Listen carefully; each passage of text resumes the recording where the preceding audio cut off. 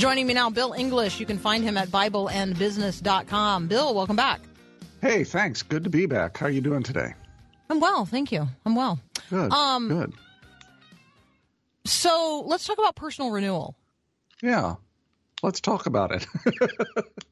Well, it's unusual for someone to just come right out and say, hey, you know what? I've recognized this about myself, and so let's talk about what we tend to avoid talking about, which are our own spiritual practices, sometimes the deficiencies in our spiritual practices, and our need to renew those frequently.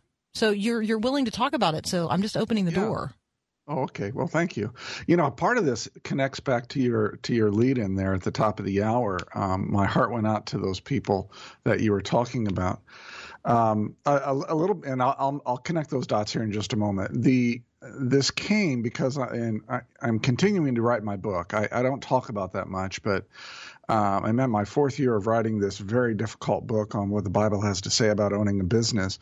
And I was in chapter 3, which is part of the freedom from bondage of sin section, I should say, and how righteousness can satisfy us and how righteousness can meet our needs as we look to replace sinful behaviors with righteous behaviors. And I'm the type of guy, Carmen, that I'm not going to publish a book if I can't live it out. If I can't live this book, I'm not going to publish it. I'm not even going to send out the manuscripts for review. And Lord really tapped me on the shoulder last week when I was writing about the part of the Beatitudes where Christ says, if you hunger and thirst for righteousness, you'll be satisfied. And the context there was probably if we have addictive behaviors or when we sin, in part it's because we're not satisfied with something. We have an urge and we're trying to medicate it. We have an urge and we're trying to get satisfaction. And the only place I can find in Scripture where it says, hey, if you do A, you're going to be content. If you do this, you're going to be satisfied. And guess what it is? It's hungering and thirsting for righteousness. And I had to admit to myself, I'm not good at this. And there are times, Carmen, I got to tell you, there are times when if I was honest with myself, I define righteousness, living righteously, as simply the absence of sin rather than the pursuit of God, right? And having a deep desire built into me. And I had to pray and say, God, I honestly don't know what this really means. And I don't know how to do this. I'm like the centurion, help my unbelief, right? And so that was what's been on my mind and my heart for the last week. And that also was reinforced to me, ironically, through I was producing a video for my Bible and Business YouTube channel on a leadership lesson from the life of David out of 1 Samuel 16. And when God asked Samuel to go to Bethlehem and Jesse's house and anoint David, Samuel's first response is, wait a minute, Saul's going to kill me. He's going to hear about this, and he's going to kill me. And here you have probably one of the most mature, seasoned high priests that Israel ever had, who walks closely with God, getting rattled by the risk that is sitting in front of him, the very real risk. Now, God gives him a way out of that. But I took comfort in that, knowing that even seasoned, mature leaders can be rattled by significant ministry or significant risks. And when we are not hungering and thirsting for righteousness, we're not walking close with God, we're going to be rattled by risks. We're going to take on risks that are driven out of our selfish ambition rather than being led by God to take those risks. And I was convicted that in order to be really the leader that God wants me to be the both in business and in my church, I have to really up my game on pursuing Him and pursuing this whole hungering and thirsting of righteousness. And so actually when Paul emailed me, as he does on Tuesday mornings, and he says, hey, what do you want to talk about tomorrow? This was what was on my mind. And so that's why I responded the way I did. Psalm 42:1, like seems to call out, like as the deer pants for streams of water, so so my soul pants for God. That's that unending thirst. Not only for righteousness as maybe defined in the world as like moral correctness or moral rightness, but righteousness as defined in the New Testament as that which is only arrived at because Christ achieves it, and then God gives it to us when we come to him in Christ. Like, I have no righteousness of my own. And the moment that I imagine I have a righteousness of my own, I have become self-righteous and therefore completely unrighteous. So I do think the righteousness conversation is a really, really healthy one for us to have. I can tell you, we have a number of, I can say this. There's a number of self-righteous listeners to this program because they communicate a lot.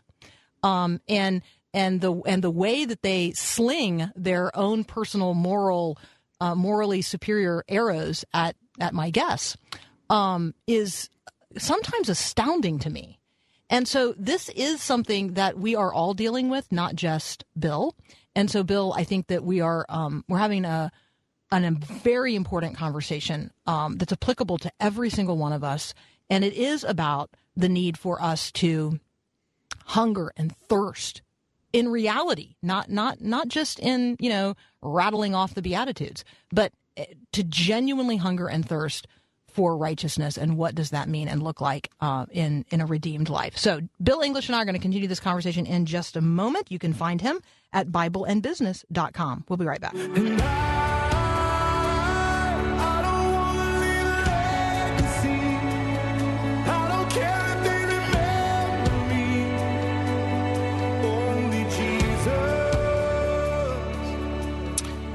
Returning to my conversation with Bill English from BibleandBusiness.com. Bill, let's just continue talking about godliness and our pursuit of God. When you think about pursuing God, let's just talk about some practical ways that you pursue God. The way that I do it, and I'm not saying this is the cat's meow here, but the way that I do it is I'm kind of anti-cat.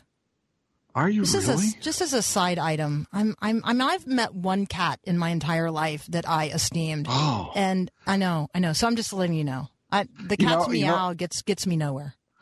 The Gary sleeps with me most nights. Our cat's name is Gary. That's such a dangerous quote. That's such a dangerous quote to have out there now, like recorded. Oh, no. And I know, pull quote. Yeah, I know. So, okay, Gary is your cat. You should have led into this with Gary is our cat. Yeah, no, that's all right. All right, cat's meow. This may not be the cat's meow, but one of your spiritual practices is to pray when God prompts me.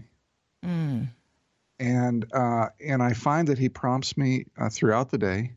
And these are not, 20-minute prayer sessions. These are usually sometimes just a couple of seconds up to maybe 30 seconds or a minute. And I often ask, well, what do you want me to pray about?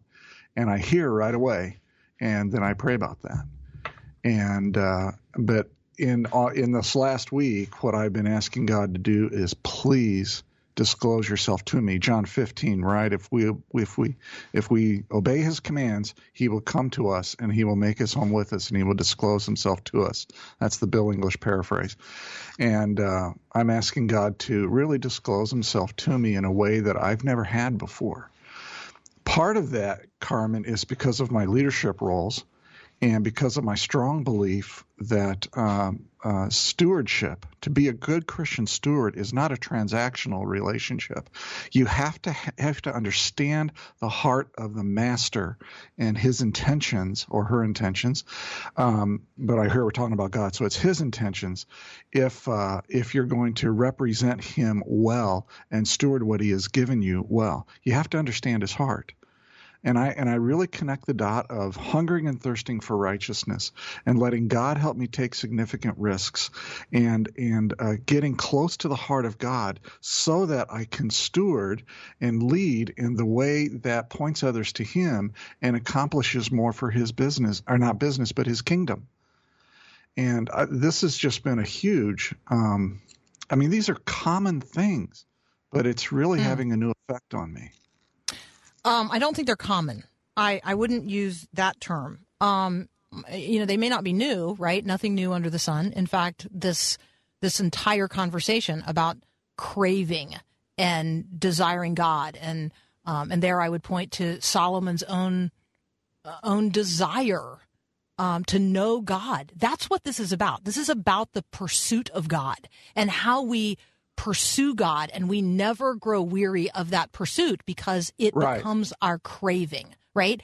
Though the world would very much have us crave many other things, including self-righteousness, including a sense of moral superiority, which is the way the world often defines righteousness. And what you're talking about is a renewed, reawakened. This is something that we have to return to moment by moment, day by day, week by week, month by month, year by year, season of life by season of life, because we do become distracted by the cravings of this world. The Bible deals a lot with cravings, and what we're talking about today is, do I crave God and His righteousness? Yeah. And trust that everything else will be added unto me. I mean, that's Jesus' promise. But that's where you find satisfaction. Yeah, no, that's absolutely. the only place where God says, if you do this, you're going to be content. If you do this, you're going to be satisfied. I remember Steve Loopstra, who used to run Prayer Transformation Ministries. He would put it this way. He would say, are we desperate for God? That was his phrase. Are we desperate for God? And I was walking into Menards with my wife on Saturday, and I just said, is God really with your mask on? No, I'm sure with your outside. No, I put it on once I got in. I'm sorry. No, it's okay. But I do. That's why I have to make periodic public service announcements, like just every once in a while for the good of us all. Yeah, go ahead. Yeah, mask up, please. It's the right thing to do. We're not wearing masks now, or we'd be all muffled. Well, yeah, but we're also alone in our own studios. Thousands of miles apart. I know. Thousands of miles apart. Radio is great during. Oh, yeah. Oh, Paul wants me to assure everyone I'm only 800 miles away.